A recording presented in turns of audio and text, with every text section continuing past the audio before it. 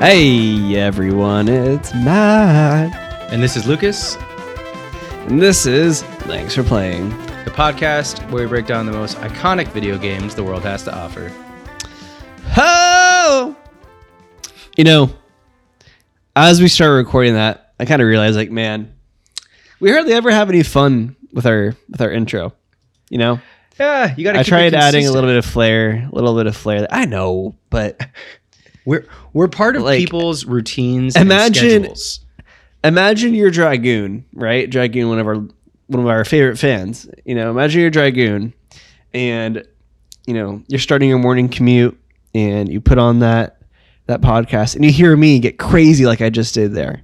Yeah. He's gonna be shook. He's gonna be too He's gonna shook. be shook. It's not gonna be right. No, I mean I feel like when just peek behind the curtain, everybody. I remember like making a very like big point, like Matt, like when we first started the podcast, like we got to make sure that we nail the intro music and the intro every time, because I know that when I listen to podcasts, like the intro really frames like a lot of things up. Like I don't know, it's podcast intros are a delicate thing, because one of my favorite podcasts, they changed up their intro music for like a season, like a year. Stop listening. Bullshit. I'm not kidding. Damn.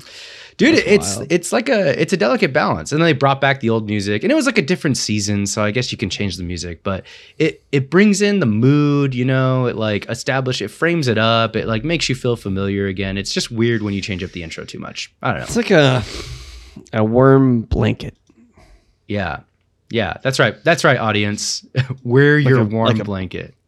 Like a pig in a blanket. You know, That's little right. hot dogs with croissants around them. You ever eat those? Yeah, we're the dough. You guys are Aunt and Uncle always make them. Yeah. Yeah. They're good. You're the hot dogs, everyone. Congrats. Yeah. Man, we should probably move off this topic. Get to the next thing. All right. So I felt a little inspired by Lucas's breakdown he did on Reggie Fils-Aimé, King Reggie. And I wanted, you know, I've been thinking about kind of what I want to do with one of my topics, you know, and find something that I really am like, I don't want to say passionate about, but like super just interested in, right? And something that I want to dive into personally. And I was kind of like looking back at some of the games we always do, or the games that we've done for the podcast, and the games that have like really interested in me personally. And one of the games I think about the most that we've done for the podcast is Killer 7 by Grasshopper Studios, directed by Suda51, also known as Goichi Suda, his proper name. And for those of you that aren't familiar with Killer 7, I highly recommend before you finish listening to this podcast, you go back and listen to our Killer 7 episode. A very, very good episode. Killer 7 is an incredible game. It is one of a kind. I don't think you'll ever see anything like it get made again. And it is kind of just lives rent free in my head. It really does. It is just every now and then I'll just think about that game, or a quote will pop up in my brain, or like a moment from it, and it's just, I don't know. It to me, that really is an example of games as art. It is just such a unique little blip in gaming history for me, and such a unique piece of a unique game, right? 100%. So, and you know, it doesn't stop there really. Goichi Suda, Suda51 is a bit of a, I don't want to call him a mystery, but Enigmatic? because he's very enigmatic, and in some ways I almost want to say kind of a troll. Just kind of like with the demeanor he has in some of his interviews and like some of the answers he gives about things sometimes, but just a very enigmatic kind of guy that really clearly just, you know, goes to the beat of his own drum and just makes the games he wants to make, which I think is so important, because we don't really have a lot of that these days. You know, it's so focused on how can we monetize this with loot boxes, right? And I really appreciate creators like Goichi Suda, Suda51, that really stick true to kind of what they love to do in the games they know and want to make. Yeah. So we're gonna do a little breakdown of Goichi Suda, kind of just like a brief look at him, his life, and his career. Really not kind of hard to find a lot of details on his early life, actually. So glance over that pretty lightly. And then we'll get into kind of just some of his most iconic games in his career, and we'll go from there. So, sounds good. Goichi Suda was born. Oh, and I should mention first, everyone, if you haven't already, tell a friend about the podcast. We'd love to bring more wonderful people like yourself into the fold here. You can follow us on Twitter, TikTok, Instagram at TFP Podcasts. That's at TFP Podcasts, then S at the end. Find the link to our Discord in our link trees there. Shoot us an email, thanksforplayingpod@gmail.com. Or follow, go check out our website, thanksforplaying.live. Over there, you can also find the link to our Discord. So come hang out. It's a good time. Tell your friends about the podcast, leave a review, do all the good stuff, and we'll get into it. All right. Alrighty. Goichi Suda, born in Nagano, Japan, January 2nd, 1968. As I mentioned, his early life is not that well known. He initially worked as a funeral director as well as a grave digger before really deciding to pursue games. Really came to fruition with a game called Super Fire Pro Wrestler, which we'll get into it a little bit here, a little bit more. Eventually, he opened his own studio called Grasshopper in March of 1998. And it wasn't really until Killer 7 that he really kind of got all the attention he deserves. So we're going to break down some of his career here and just see where the conversation takes us. So, as I mentioned, Suda51 worked at a funeral parlor. He worked as a gravedigger and was driving trucks with funeral supplies in the back. And, I don't know exactly how it went or what the conversation with his wife was like, but his wife kind of asked him, Suda51. That's what she called him. Suda, in an American accent as well. Her voice got really deep when she said it too. Hey, Suda51. What do you? Sorry, go ahead. What do you really want to do? I don't think it's many young boys' dreams to, work at a funeral company. And Suda knew and that he wanted to go into games, but he was unsure how to do it. And he knew this because he kind of seemed to work some odd jobs before he got into working in the funeral business. He actually worked at Sega for a short bit on like a contract gig where he was designing brochures. And over there, he actually met Suzuki Yu. And Suzuki Yu was one of the people working on Virtua Racing and basically just asked for his input and design on it. And then once Suda got there and like saw how Sega was being ran, he was kind of just blown away by it. Seeing all these young people just listening to music while they work, messing around kind of. And I think especially from, traditionally Japanese workplaces are very conservative as far as like how things are. And I'm not saying conservative in the political sense, but conservative just in like very traditional, very cookie cutter by the book, not a lot of room for creativity. But he was just enamored by kind of the freedom that was being seen. He saw at Sega and he wanted to get into games, but, and I get that, right? You're looking at the guy that interned at Blizzard here, right? Thinking it would be amazing. And, to its credit, like when you first arrive at these companies, it is pretty incredible, and like being surrounded by people that, while it didn't work out for me ultimately, there is something to be said for being surrounded by people that have the like same interests as you, the same general passions, day in and day out. That is a really cool experience, especially when you're working with your own peers. That's awesome too. So he went home, from this job. He talked with his wife and he's like, all right, you're right. Guilty. I don't want to be a funeral director. So he started looking through a magazine for jobs. And he ended up getting an interview at a company called Human, a gaming company. Initially, as many of us are in job interviews, he was denied. And, he's kind of was just beating around the bush, thinking, Miss Suda51, they don't want me. What do I do? She's like, just give him a call. Give him a call, see what's cracking.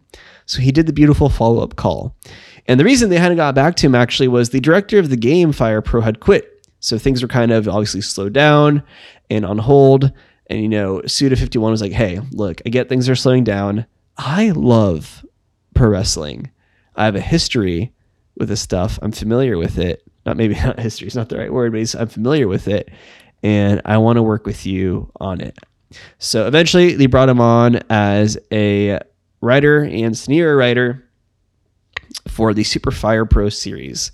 And first he worked on Super Fire Pro Wrestling 3, the final bout, but where he really got his kind of his notoriety from was a game called Super Fire Pro Wrestling Special that was released in 1994. Insane. Now, if you listen to our Insane Game, if you listen to our Killer 7 episode, you might be somewhat familiar with this. And I know this isn't a full game episode, but I do kind of want to run through the story of this just because I think to really kind of understand the mind of Suda51 and kind of how he can make a game like Killer 7 and how he can be the kind of person to come up with this kind of stuff. I think you have to understand this game and why it put him on the map. So very quick synopsis, spoilers for Super Fire Pro Wrestling if you haven't played the game. So, well, first off, the main character is named Smith Mario because you guessed it, he loved the Smiths, which I only know that band because of 500 Days of Summer. You don't know this. You haven't listened to a lot of the Smiths. I haven't really listened to a lot of Smiths. I just know man. they're 500 Days of Summer, so it's definitely one I got to. I thought to dig into. I thought every guy in college had a little bit of a Smiths phase. Thought that was like a typical thing. But no, check out the I was Smiths, still man. listening to Good. Panic at the Disco. Great band. I'll give you some Spotify links after this. But good stuff. You know, somewhat of a problematic front man there, but. Yeah, no, good band. I mean, not very surprising that he's a big Smiths fan. I'll be honest. Hell yeah! Alrighty, so the story of Super Fire Pro Wrestling follows Smith Mario, and this game is just kind of uncharacteristically dark. So you start as a rookie Smith Mario, working your way to the World Championship of Wrestling. Along the way, though, tragedy repeatedly strikes, and with a string of defeats. You know, the murder of your coach, the accidental death of one of your friends in the ring, at your own hands, no less. And after all that, just before the championship match, not only does your girlfriend leave you, but the defending world champion Ric Flair, also known as Dick Slender, straight up murders your tag team partner in the middle of the ring and informs you that he killed your coach too. Of course, though, the game ends after your match with Flair, after you beat him, and as the new crowned world champion, you stand alone in the ring, having lost everything and everyone you ever cared about. Surrounded by cheering fans and having attained your dream at last, you wonder, was this really worth it? 3 days, cut to 3 days later in your own home, your character, trigger warning, shoots themselves in the head. Sorry, that's not funny. It's absurd, which is why I'm laughing It's absurd. a little bit. This is a 1994 Super Nintendo game. Everybody, just want to reframe what Matt just said here. Like he just described a really messed up, artsy Netflix movie, but it's really an SNES game from 1994. Yep. Yeah, kind of remarkable. It sounds like a really fucked up dark comedy movie almost. Just like tragedy. Because I say black comedy because I think if Suda51 were to write this, he tried to make it a black comedy. Oh, but really, it's just a tragedy. Really, really just kind of awful. And kind of just gives you an idea of what's might be going on there in the mind of Suda51. Kind of just an interesting note too. He originally did want the game to have 2 different endings, but then he decided he wanted just one conclusive ending. And I just find it fascinating that this is the ending that he settled on, whatever reason that may be at the end of the day. So, and of course, yeah, he started getting letters written in, people just complaining to him about the game's ending, naturally. And of course, this is enough to put him on the map as a game developer, as a director. Obviously, he got some notoriety for this. No such thing as bad publicity, I suppose, and it really put him on the map. So eventually, after working with Human on some Super Fire games, he went to he made Grasshopper. Actually, he made Grasshopper, which was his own game studio, and he actually got the name Grasshopper because in game devs.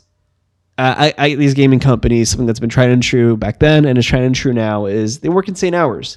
The days are insane, and he was working there all day. He would nap at work regularly, but one thing that he always did consistently was listen to a UK band called Ride with a song called Grasshopper. And he chose to go with Grasshopper for his first game company's name, because he didn't want to forget what it was like to work those kind of be in that situation, and to work in that kind of environment, and to cool. Not kind of lose sight of what it was like to make his first game. Yeah, I love the Grasshopper logo. I think it's dope. Like, it's like a human, and it kind of changes from game to game, but it's just like a man's face with like hair, like a kind of a realistic looking man's face, and then like wings sprouting out, like these really intricate looking wings, and it says Grasshopper Manufacture. That's like the full name of the developer. And like on one of them, I think it's on No More Heroes, it's like the logo's repurposed as like an emblem, and it says Punk's Not Dead. It just says like Grasshopper Manufacturer, Punk's Not Dead. Like, that's the logo for the company, which is really cool. It's definitely quite unique as far as logos go, for sure. Yeah. So once he got over to Grasshopper, he started working on his first game, which was the Silver Case, that came out for the PlayStation originally. It was an adventure visual novel. And just kind of an interesting note with this game, something that really stood out. I was watching an interview with him about it, and something that really stood out to me was just kind of how far we've come in games. He was talking about how back then, like, just to even help someone edit and like put together the visuals for the game, to get someone to do that was so challenging, because people just still didn't just fully understand games and like what they were. They were still kind of seen as a very niche thing. And it's just wild how different that is from today, where we regularly have, for better or for worse, like celebrities and stars, acting and starring in these games, huge people, Hollywood people in some cases, we'll get into that a little bit, Hollywood people in some cases working on some of these games, and just really, really quite remarkable in that regard, how far we've come. So he released his Silver Case, but the big one comes on June 9th, 2005, when he releases Killer 7.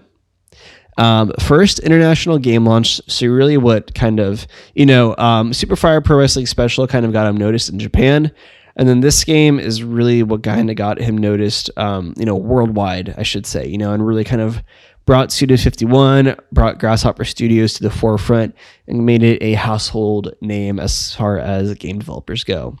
And due to the connections he's made, Killer 7 was actually part of the Capcom 5, Lucas. Yes, I remember this one.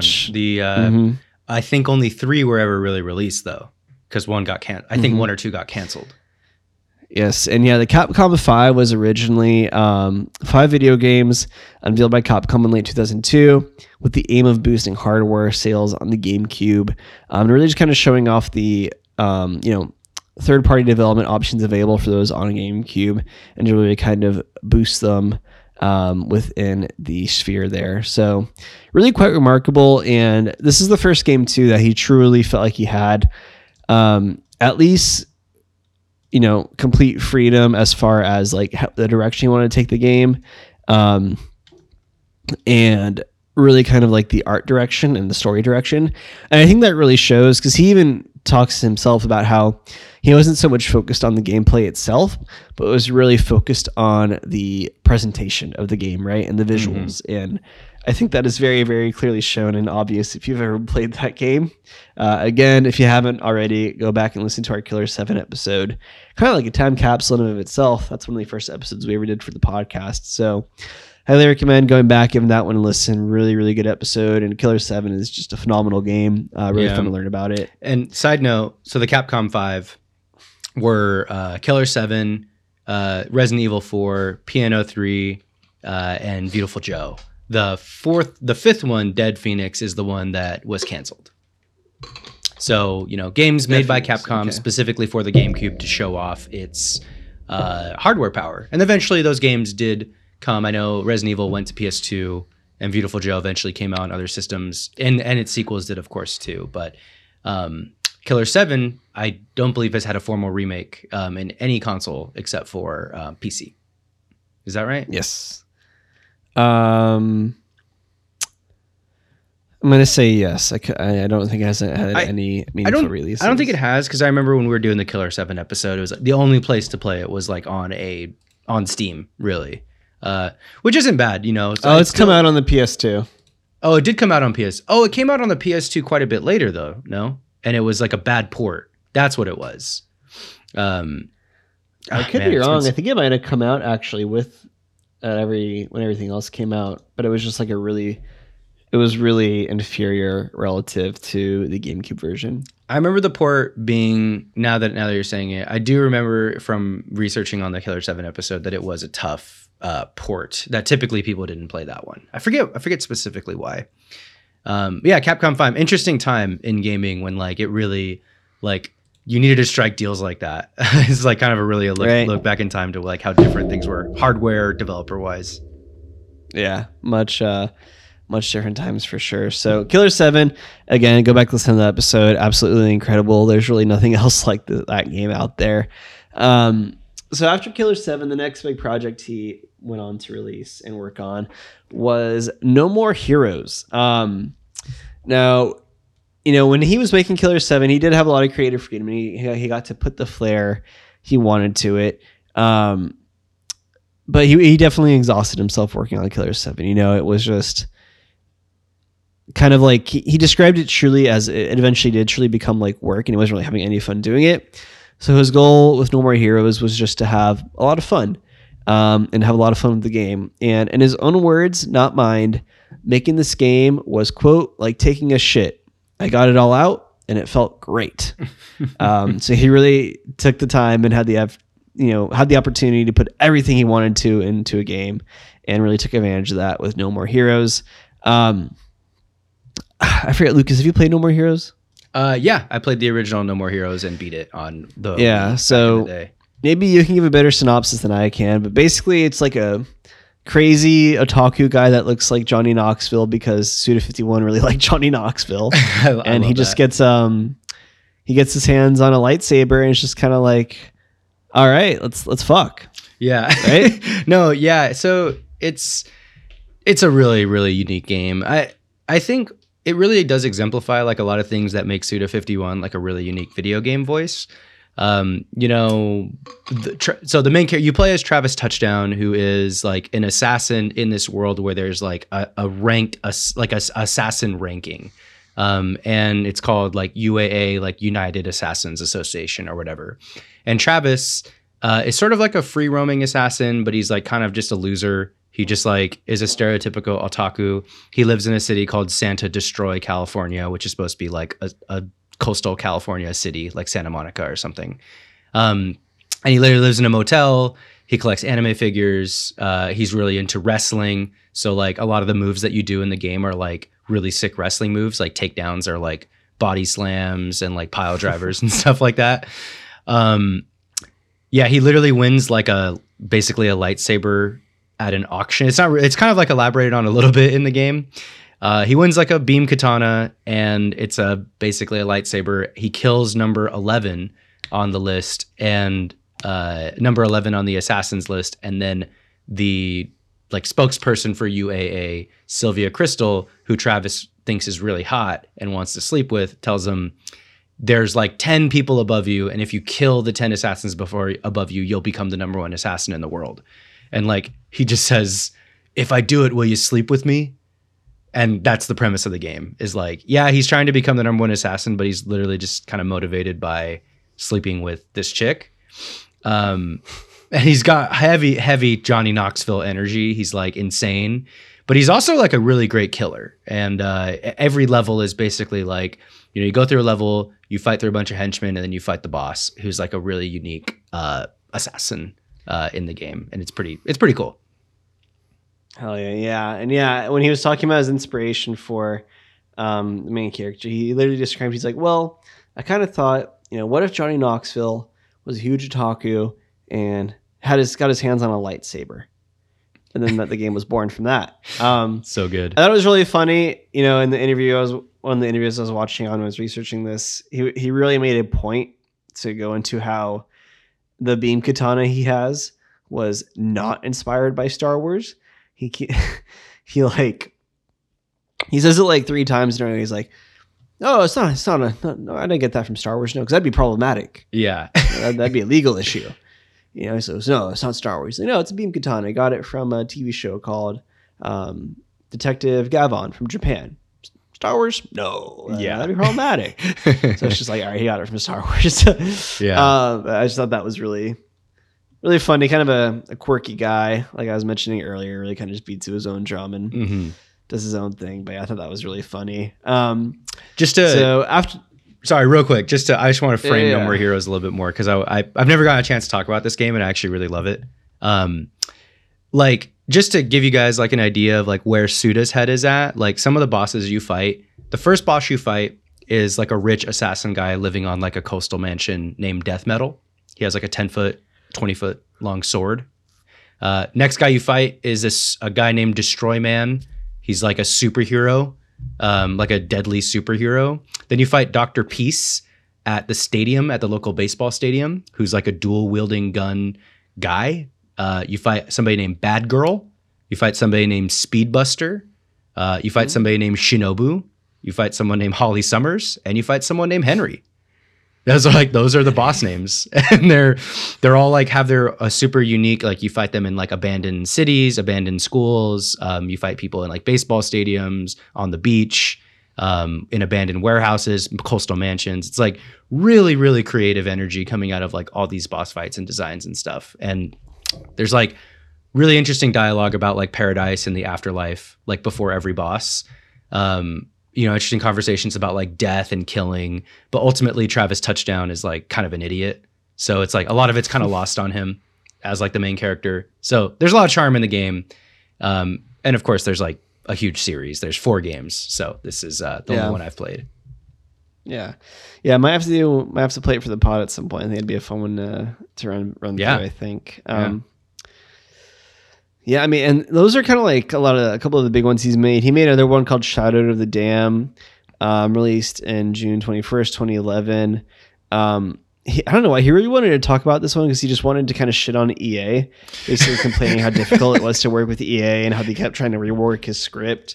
I just thought that was kind of funny. And then he also made and worked on Lollipop Chainsaw, which I don't know. Like Lollipop Chainsaw, a game like that would have been one of the games that it's like one of those. What were like those beach volleyball games that we were talking about in the Broadcast chat the other day? Just like slasher, like hypersexualized, hyper-violent yeah, 2010 like it would have been a games. game where when I went to my Blockbuster growing up, I would just stare at it. Yeah. And look at it on the wall and be like, what is this? Like, how is this a game? And that's kind of what Lollipop Chainsaw is. It's just kind of like a crazy, I think it's just a girl running around with a chainsaw. It's literally just schoolgirl, like cheerleader schoolgirl, short skirt, zombie apocalypse chainsaw. It's like as kind of grotesque, like balls to the walls, like non-subtle as it can get. It was weird, this was around the time when like every game was like a button masher slashy game. There was like that game Mad World that came out. There was like, I don't know if it was it called Darksiders? There was like so many slasher games back in like the early 2000s in like the Xbox 360 era.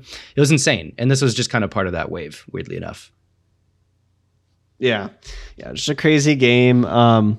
Released in June 12th, 2012. And notably, this actually had James Gunn brought on as a writer, which I don't know. I just kind of Insane. think fits perfectly.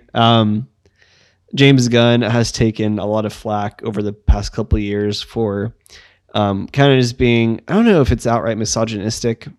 I don't have the exact, it might be. I don't have the tweets in front of me to know exactly what the issues were, but basically just got a lot of flack for, I think, just having a lot of simply put, just non-PC tweets and offensive tweets back in the day. And I think, when you look at a game like Lollipop Chainsaw, it kind of is just like, yeah, that makes sense that he worked on this game. And of course, most notably is, James Gunn has most recently worked on, of course, Guardians of the Galaxy. That's really kind of what really made him his fame recently. And he's also worked on the most recent Suicide Squad that came out. Not Suicide Squad, the Suicide Squad. It's kind of funny. He actually talks about how he got a lot of his inspiration for how he depicts Harley Quinn from Lollipop Chainsaw. So I thought that was a little fun fact. And then he still has a great friendship with Suda. The two are still good friends. Suda talks about him quite a bit, it seems. Cool. He actually got invited. He invited Suda to the most recent Guardians of the Galaxy premiere. So clearly they keep up still, and I really hope those two make a game together sometime. I'd be really interested to see what he's up to these days, or what kind of game he would influence these days. But yeah, and then most recently, he released No More Heroes 3, which I believe wasn't really too well received. Yeah, I think it's probably one of those divisive things. IGN gave it a 6, GameSpot gave it a 4. Destructoid gave it an 8.5 though, and Easy Allies or EGM gave it a 4 stars out of 5, which means it's probably worth playing. And it's the quote I have here is, if you're looking for core meaning or truth, you might not find it. It's just more about like emotion and style. It just could be one of those games that's just divisive. Yeah, I think so. That's what he's worked on most recently. And I'm sure he's got something else cooking right now. What that'll be or what form that'll take, who knows? Will we ever get our Killer 7 sequel? Killer 8? Probably not. But yeah, that's kind of Suda 51 summed up. I thought this would just be a fun one to kind of talk about, break him down a little bit. Lucas, I know you have a good knowledge of him as well, so that'd be fun to talk to. And I really just want to say, I think, again, and I really do think creators like Suda 51 are so important, because if we just had everyone making the next Call of Duty, right, or the next Fortnite, Apex, whatever it may be, I think things would get pretty bland. And game developers like Suda 51 are important. His wacky mind is important. His quirkiness is important, and I'm glad he's around. Yeah, me too. Me too. I mean, we talked about it a little bit in the Killer 7 episode, but like, just to kind of frame that one too, game comes out in 2005. It's like sort of a hyper violent assassin political thriller game. It's like, it's about these invisible monsters that when they touch you, like they explode and kill you, and like, I think it was like a very, at that time, like even when you go back and play Killer 7 now, it's like very relevant to the fears that we had of like terrorism and like suicide bombing all around the world, at that time. And like the game is all about that, and it's like, I think Suda, there's some comedy in Killer 7, and there's like a lot of comedy and humor in No More Heroes, but I think Suda is like probably the most interesting when he's trying to be like really, really deep. He's sort of like he really reminds me of David Lynch, like for those of you that have ever seen like Mulholland Drive or like Twin Peaks. It's like very like coded, sometimes like dialogue that's like a very like nonsense style dialogue about something really deep, but like stylized and interesting and kind of mysterious. And Suda kind of really runs off that as an engine. And he's kind of hasn't had like the best hit list of stuff, like all time. Lollipop Chainsaw, I think, was just like this weird fun thing that he did, but like just kind of put it down a little bit in terms of like being taken seriously. It's kind of weird that his first game is his most seriously taken game, and over the years it's just kind of become like a little bit more fun, a little bit more silly. Funny enough, Goichi Suda does have a credit on Super Smash Bros. Brawl in the special thanks zone. So, I think he's a well-connected guy, and obviously like homies with James Gunn, and I think he's not he's not ever going to be done as a video game developer. I think there's just got to be something that like he takes it back to the seriousness of the Killer 7s. Although it was a long time ago, I think it's possible. Yeah, incredible guy, and yeah, I mean, whatever he does in the future, I am excited to see it. Yeah. Alrighty, Lucas, do you have anything else you wanted to add on? Really, that was it. You know, if you guys are fans of like David Lynch, Quentin Tarantino, punk music, you're basically going to like most Suda51 games. You'll at least have like a good time, kind of just absorbing like a No More Heroes. Like, I mean, No More Heroes 3 is on Switch. Really interesting premise, cool looking game, and you know, I'll probably end up picking that one up at one point or another.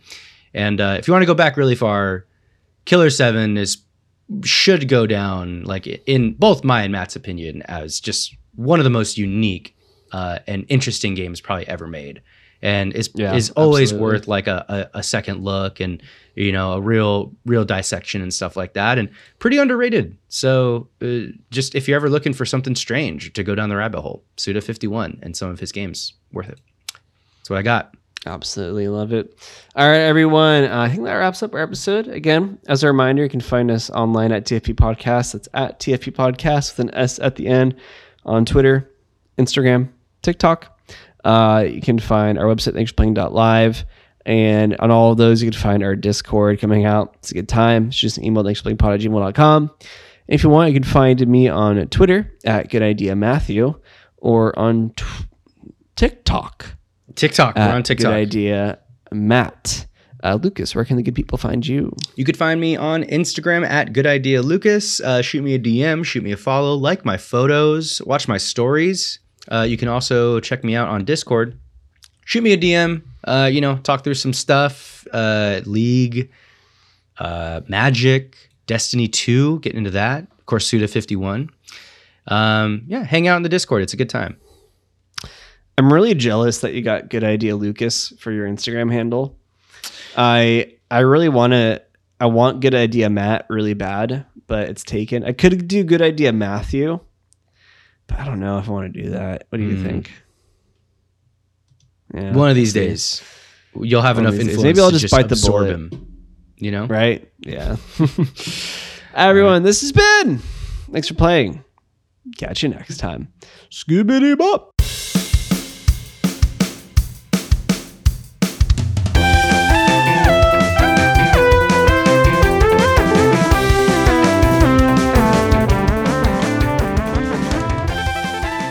Thanks for Playing is a production of Good Ideas Only. Your hosts are Lucas Luna and Matt Rockaby.